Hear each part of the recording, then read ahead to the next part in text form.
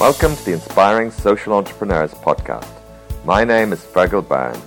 Every week, I talk to inspiring social entrepreneurs and changemakers dedicated to building a better world. Here, they tell their stories, the highs and the lows, and share what they have learned to help other social entrepreneurs and changemakers on their journeys. So the cost of failure is not just bankruptcy court. The cost of failure is human suffering. And that's the particularly poignant piece about doing social entrepreneurship. Particularly if the beneficiaries are in a situation where the harm is really painful. How am I going to make money doing it? So there's always a tension. And the beauty is that if you come up with a breakthrough type of a solution, which creates a market that failed before, then you can have it both ways. I'm very excited today to introduce Ian McMillan, Professor of Entrepreneurship at the Wharton School at the University of Pennsylvania. Ian, known to hundreds of business school graduates and friends as Mac, is the co-author of the Social Entrepreneur Playbook, an excellent field guide to setting up a social entrepreneurial business, which has many powerful frameworks and tools to help social entrepreneurs test, set up and grow successful social businesses. The playbook was written with the support and feedback of hundreds of social entrepreneurs in the field, which makes it a really practical tool for social entrepreneurs interested in growing their business. Ian is a pioneering business thinker. More than 20 years ago, together with Rita McGrath, he developed discovery-based planning for startup businesses, predating the ideas that have been popularised now in the lean startup. This is a great opportunity to be able to speak to Ian today for Inspiring Social Entrepreneurs podcast. So, what led you to write this book? Well, we'd had some. If you go way back a few years, I was basically looking at getting to the end of my runway, and decided that if I looked at what had been accomplished by me in the past few decades, it was very little of value. I mean, I wrote a few books and articles and stuff like that. So at about the same time, Jim Thompson, who's my co-author, was in discussions with this woman in Zambia who was busy trying to build a program to attack the serious sort of malnutrition problems in northwest Zambia. And we decided what we were going to do is do some field work, starting with her enterprise, looking at what does it actually take to create businesses that accomplish social purposes. And that sounded to me like something that would be a slightly better contribution than the stream of academic crap that I published before then. So the aspiration was for a more practical kind of book, I suppose. Yeah, well, I think there's two components. One is that many of these social problems, you have a market failure. There's huge demand and no supply, so something is deeply wrong. And the solution is not easy, and sort of playing catch up by running in there, throwing funds and resources at something just to patch it is not productive. And in many cases, what it does is it creates dependency as opposed to self-sufficiency. So you have a drought, and in come the food trucks, and then after a while, people stop bothering about trying to farm. They just sit and wait for the food trucks. And so what you have now is a string of people who are dependent as opposed to self-sufficient. What Ilona was trying to do in the book is she said, let's give these people the wherewithal to grow their own food, which was raising chickens. And if you look at what's happening in Zambia today, in that region, as a result of that, there are about maybe 2,500 people farming chickens, employing people, feeding themselves, putting meat into the market that just wasn't there before. And you have a fairly vibrant little mini industry going instead of people standing around with tin cups waving cups at passing cars. Yes, yes. I guess you brought with you decades of insight and study of entrepreneurial ventures. Looking at social businesses and social ventures, what struck you when you first looked at the challenges of operating and building a social business? Well, the market failure problem is one of the major issues. There is to phrase it like the economist might put it, if there were an obvious solution, someone would already have started the business. Right. And so these are intractable problems, and they're very, very challenging, and they're fraught with uncertainty. You don't know the market in many cases. You don't know whether the product's going to work. You don't have supply systems. You don't have infrastructure. I mean, there's a host of factors that just make it a very, very uncertain project. So one of the things that we kind of realized early on in the program is that the probability of failure is pretty high. If it was easy, there'd be a bunch of people out there making money doing it. So you need to go into it with a strong understanding that, this may well not work. And what that does is it causes you to be very circumspect about, laying out resources. And it causes you to be very circumspect about going in, sort of helping temporarily, then running out of resources, and then you leave behind people who are, who just left high and dry.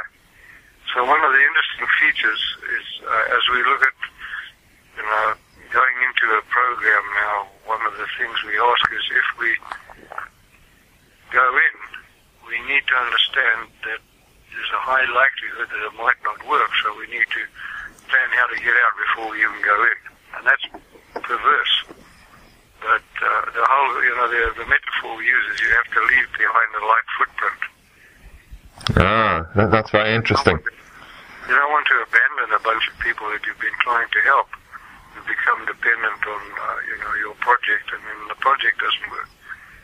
So it's kind of how do I throw myself into a project with maximum enthusiasm, at the same time pragmatically realizing that you may have to leave, and therefore your entry needs to be sort of flavored in such a way that when you leave, you plan to get out before you even get in.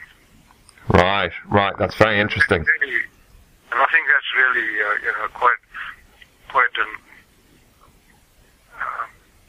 determining feature of this type of social entrepreneurship activity, particularly if you're trying to tackle a big problem.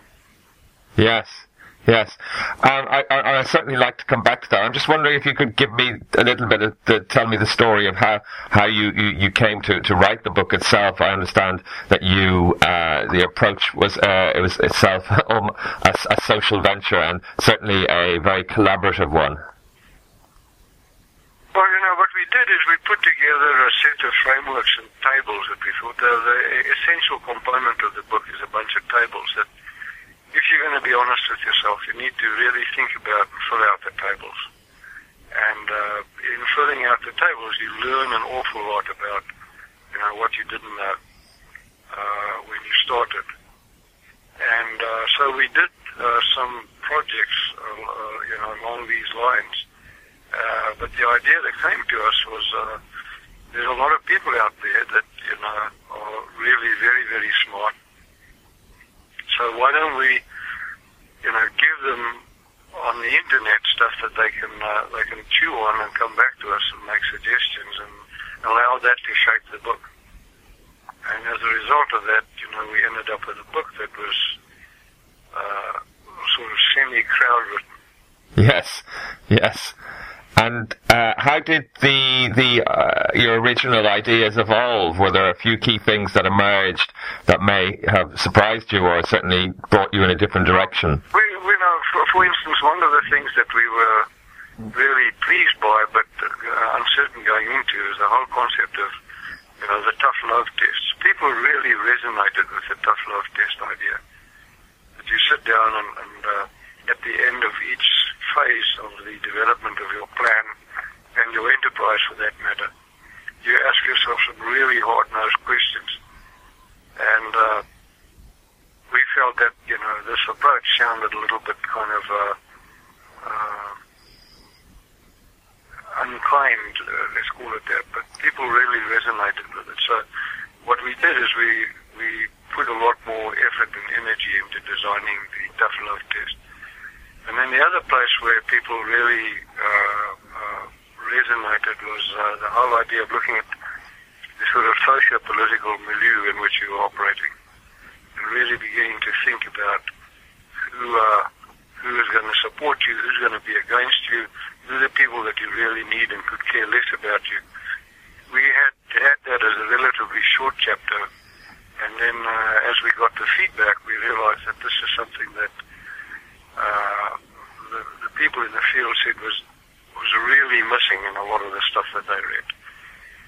So the idea of the great white knight going charging in on their charger with the armor gleaming and having accolades as they charge down the road is quite frankly as much a fairy tale as a metaphor.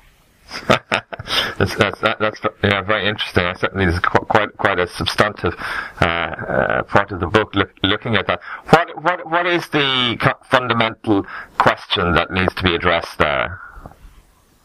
Well, I think the key thing is the way that the chapter is set up is you do what, for want of a shorter, less academic term, is you need to do this.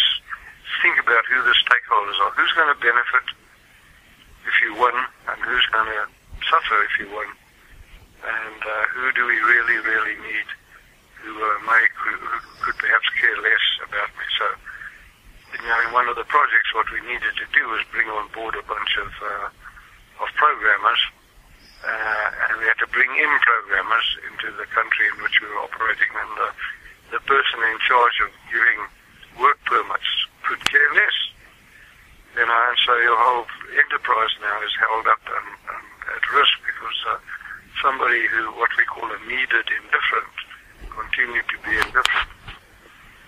And so that little mapping of who's going to win, who do you absolutely have to have support from, and who's going to win and who's going to lose allows you to think about what the origins are of the subsequent socio-politics.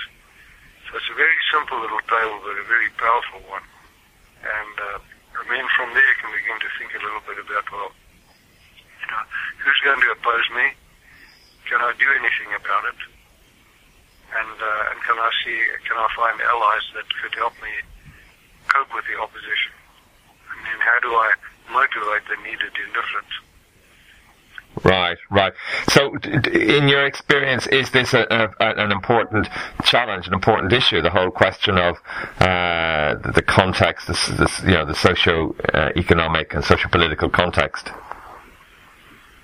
Well, I think it's the feedback that we got from the field is that this is the very big, very important under-attended piece.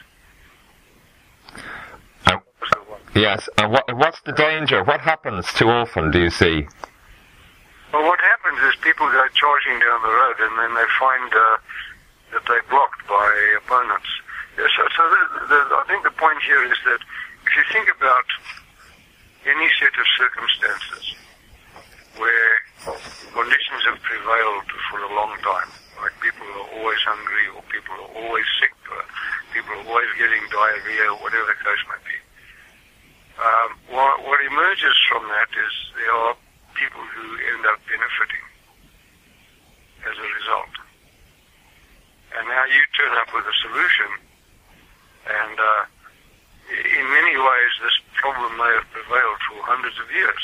I mean, if you take contaminated water and you go into little villages in Africa or India or Latin America, whatever the case may be, children are always dying of gastric diseases. It's part of life there. And you might have what they call a sort of tribal healer who, basically generates income from providing what's essentially inadequate so-called medicines. And these often are very powerful and influential people in their communities. You walk in there with a magical solution, they're not going to like it. So, you're going to run into resistance from those people who, despite the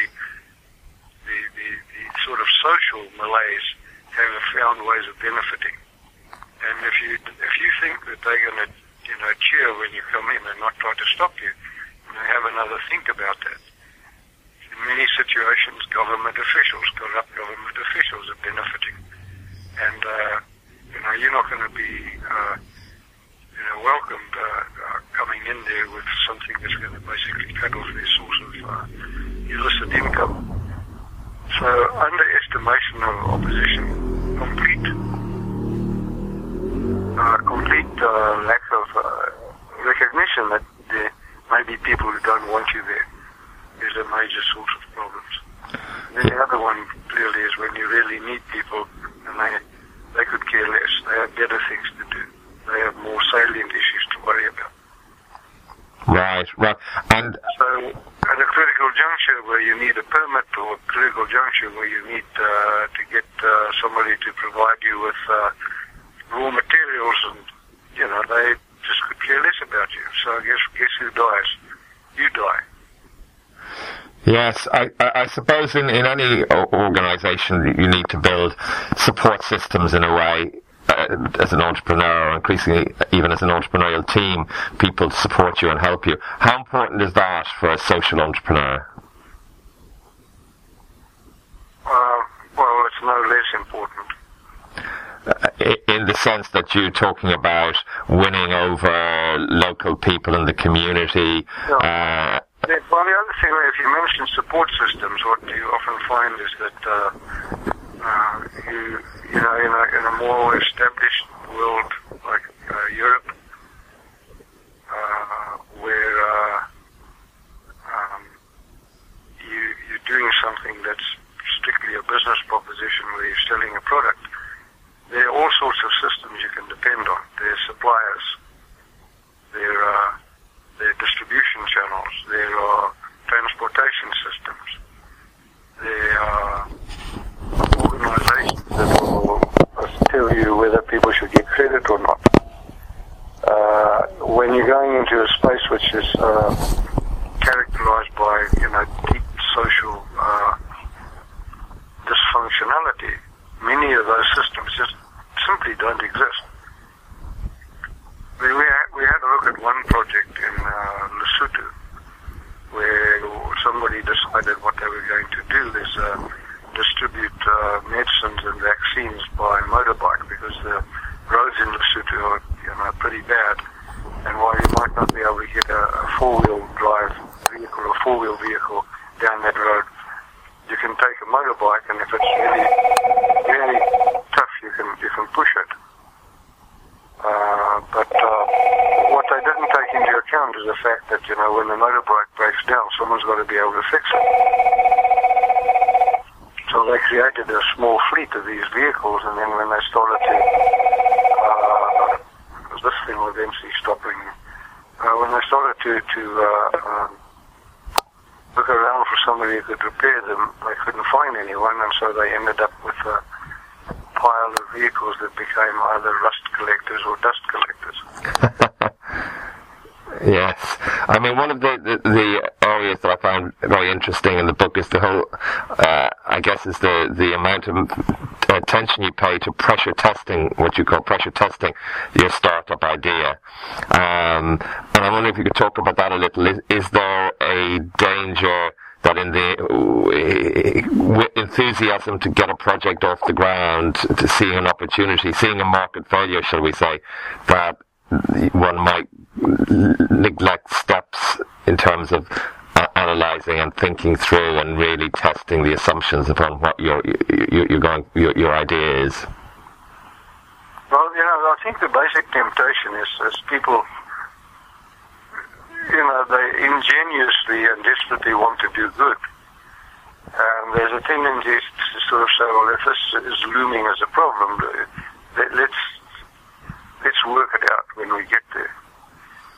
And when you get there, you find you can't work it out. And all that energy and effort and the resources which could have been better spent elsewhere are lost. So the pressure testing is to keep on finding ways of sort of spotting where you're particularly vulnerable and saying, well, can we test that before we commit too many resources? Yes, and the whole question of funding is obviously one which is changing quite fast. There's certainly more funding opportunities available for social business, but it's still relatively early stage compared to financial. That's the biggest problem. I mean, to me, without doubt, if you really think about it, raising funds for an enterprise like this is very, very difficult. And this is why in the book we talk about aspirations cascades. What a lovely long-winded term. No, I really like that framework in terms of the different stages of, I guess, sustainability. Yeah, so you start off wanting to make profits, and if you can't, well, you say, well, let's see if we can at least generate revenues.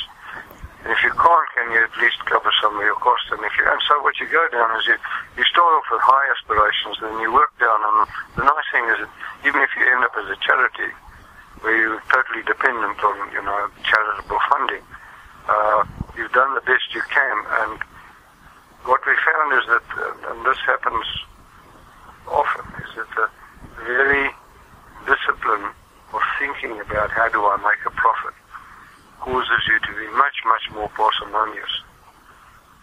So that even if you end up being a charity, it's a much more parsimonious charity than not thinking through, what can we do to drive up revenues or create revenues or to drive down costs before we even start. That's interesting. What do you think is the logic behind that? Well, it's just the discipline. You've got to sit down now and sort of say, well, here's my prediction of who's going to buy it and what it's going to cost to deliver it. What can I do to trim that out? So if you look at Elaine's case, what she did that was really interesting is instead of buying a mixing plant, brand new mixing plant, to mix chicken feed, she started off with hand mixing. She paid 12 men with shovels to mix by hand. And then she bagged by hand. And then she went out and tried to sell these bags of chicken feed in nearby villages, and kind of created a stream of customers. Then when she had a stream of customers, and that was starting to become substantial, she went out and she bought second-hand equipment, which she imported from South Africa. So she didn't get a spanking new piece of stainless steel plant. She got a couple of grotty, rusty mixers and patched them up. And then, eventually, recently, what she installed was a major modern Swiss pelletizing machine. But she had the revenues to justify the assets. So the basic philosophy is, don't you dare have an asset on your balance sheet or a fixed cost on your income statement unless you can point to revenues that justify it. And it's that discipline of forcing to think about how do I do it at absolute minimum cost in order to make a profit, to squeeze a profit out, that leads to much more parsimonious enterprises. That's interesting. And one of the ideas, and I think you've written about this elsewhere, is of development as, I'm not sure how the language you use, but essentially it's a learning model, as it were. And I was wondering if you could talk a little bit about maybe tied into the idea of the necessity of failure and how to think about failure in terms of, new ideas or parts of a project or using failure as I suppose, or using testing, which includes failure. In the planning system that we recommended, the discovery-driven planning. That's it, yeah. Our idea is to identify very bloody-mindedly all the assumptions you're making. find the place where you're most vulnerable to your assumptions being wrong, and then find ways of testing at absolute lowest cost, whether you're right or not. And one of the things that we're looking at now, which is it's once again a sort of perverse way of looking at the world, is that if I'm looking at a potential project, I might try to identify critical assumptions, the most sensitive assumptions, and then see if there's a way of proving I'm wrong. Now, so typically what a manager does is try to prove that they're right. But here what we're saying is if we can show that we did wrong, then we don't need to bother about this project anymore. We can put our energy and efforts on something else. And so the idea is to try to learn your way into what the true solution is. And that may be different from, where you started, but you're still helping people. That's quite a big change in perspective. Yeah, and this is a very different, this entity, this sort of social entrepreneurial entity it's a different species, so it needs different treatment. What is it about the books, let's say the Lean Startup, or any of these books, which work with profit-making companies, that won't get you where you need to go with a social business? Well, if you take the Lean Startup idea, that's basically it's a rewording of work that I wrote in the mid-90s. It's just basically what's happened is that the same concept being laid out there with different wording. They talk about pivots as opposed to redirection. They talk about minimum viable product as opposed to the minimum cost of startup. So it's been around. It's been around for a long time. And I think in the case of the social enterprise, what's sort of acutely important is that if you're tackling a problem that's non-trivial, if your concept is I want to try to help people that are suffering one way or another, there's a second objective function there, and that's what separates out that from the more conventional, let's go out and start something and make money. So on the one hand, you need to make money in order to be sustainable and self-sufficient. And I think self-sufficiency is more important than sustainability. The sustainability means you have to keep on, keep this thing operating, whereas self-sufficiency is eventually, if you're lucky, the people can handle it themselves. And so what you need to have is a very clear goal of how many people am I going to help and how, as one dimension. And the other dimension is how am I going to make money doing it. And so there's always a tension. And the beauty is that if you come up with a breakthrough type of a solution which creates a market that failed before, then you can have it both ways. And that's a rare event. So the whole idea of hey, we are going to make this work is really admirable. But there are some cases where, despite your very best efforts, it's not going to work.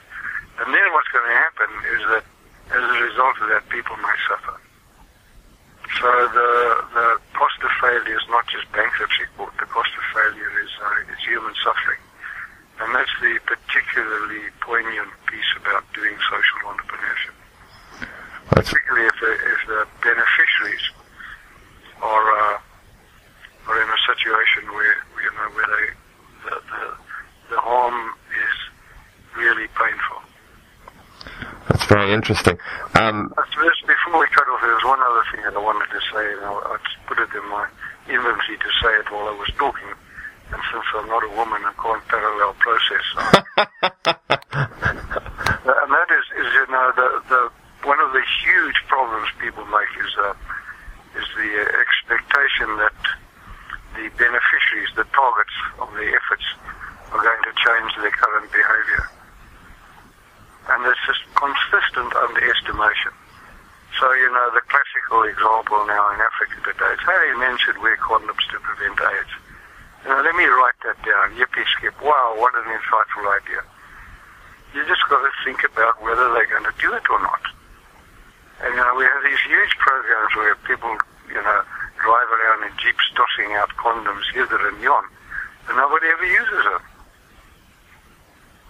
It's just plain stupid not to look at what behavior changes are required before your magical solution is implemented.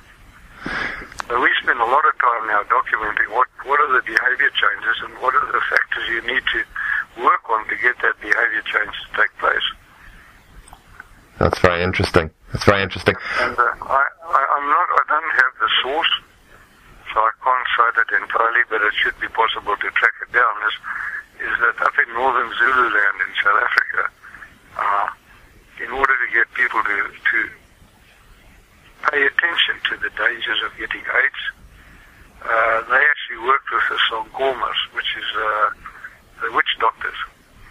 And they got a bunch of witch doctors, and they said, let's talk a little bit about, AIDS and how AIDS can be prevented. And you guys, that everybody respects in these little rural communities, you're the ones that need to start implementing it. So you come in with your big white coat and your stethoscope as a Mulungu doctor, and your rural Zulu is just going to look at you and laugh because they use Sangomas. Yes. You get behavior change, you have the Sangoma tell them, not some whitey in a white coat. That's interesting. That kind of thinking that, one needs to start to think about. That's very interesting. I just want to go back to one of the points. I spent too many years in a business school and writing case studies in another business school. So clearly I see value in developing frameworks, developing ways of, frameworks really, in areas. And it seemed to me that this is one of the most valuable things about this book, is there's so many frameworks and tables and just useful ways, sometimes quite simple, but also, well thought out, ways of looking at questions that are important questions for social entrepreneurs. How important is it, do you think, given the extra objective function, as you mentioned, how important is it to try and map out and develop frameworks for social entrepreneurs? I think the biggest problem is that if you give people a bunch of frameworks, they don't want to do it. What they want to do is get their business started and then, happily fail. And not happily fail, but dejectedly fail because they just didn't want to do the work up front. So I think frameworks are important. What we, if you look at our book, there's a lot of frameworks there.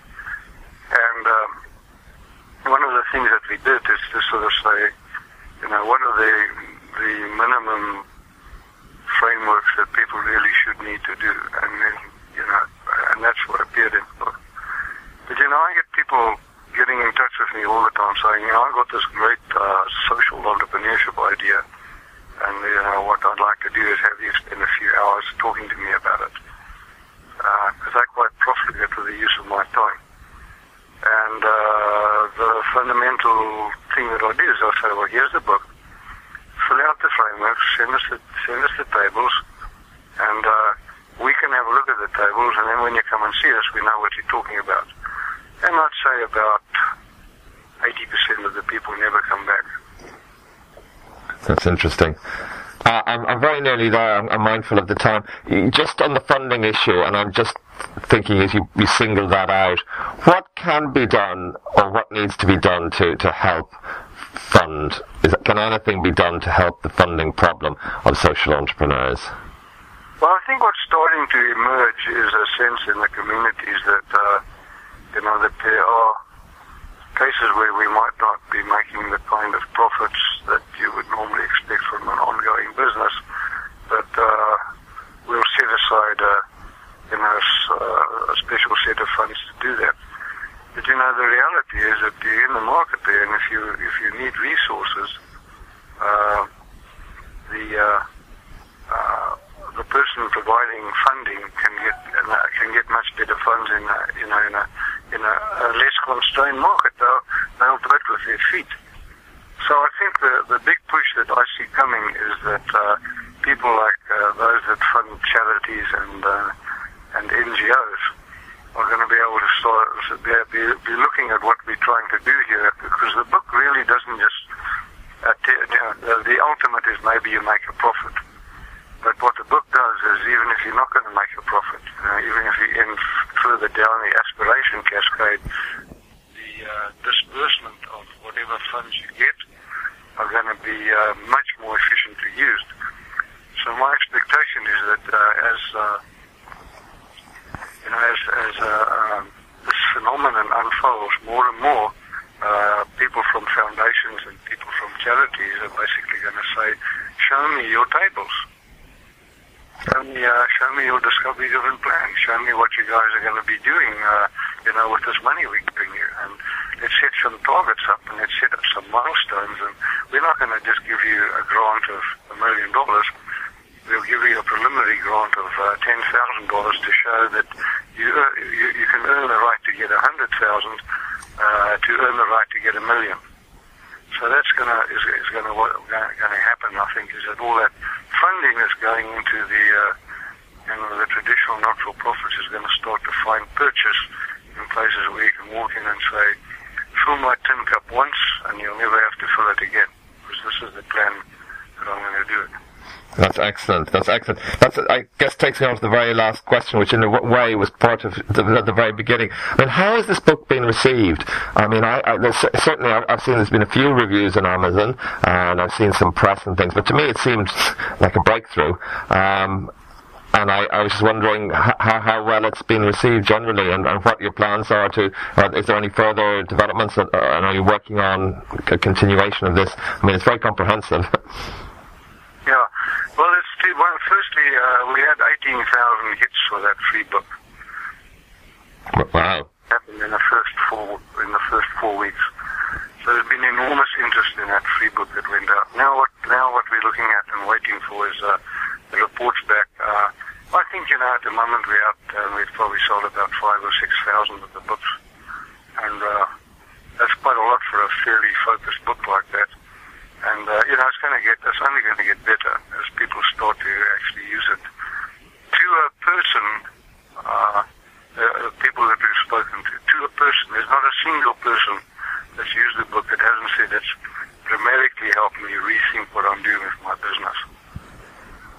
So, the response from the field that people are actually using it is as we had hoped. Thank you for listening to the Inspiring Social Entrepreneur podcast. I hope you found this interview inspiring. Please make sure to visit www.inspiringsocialentrepreneurs.com and subscribe to make sure you don't miss any future podcasts.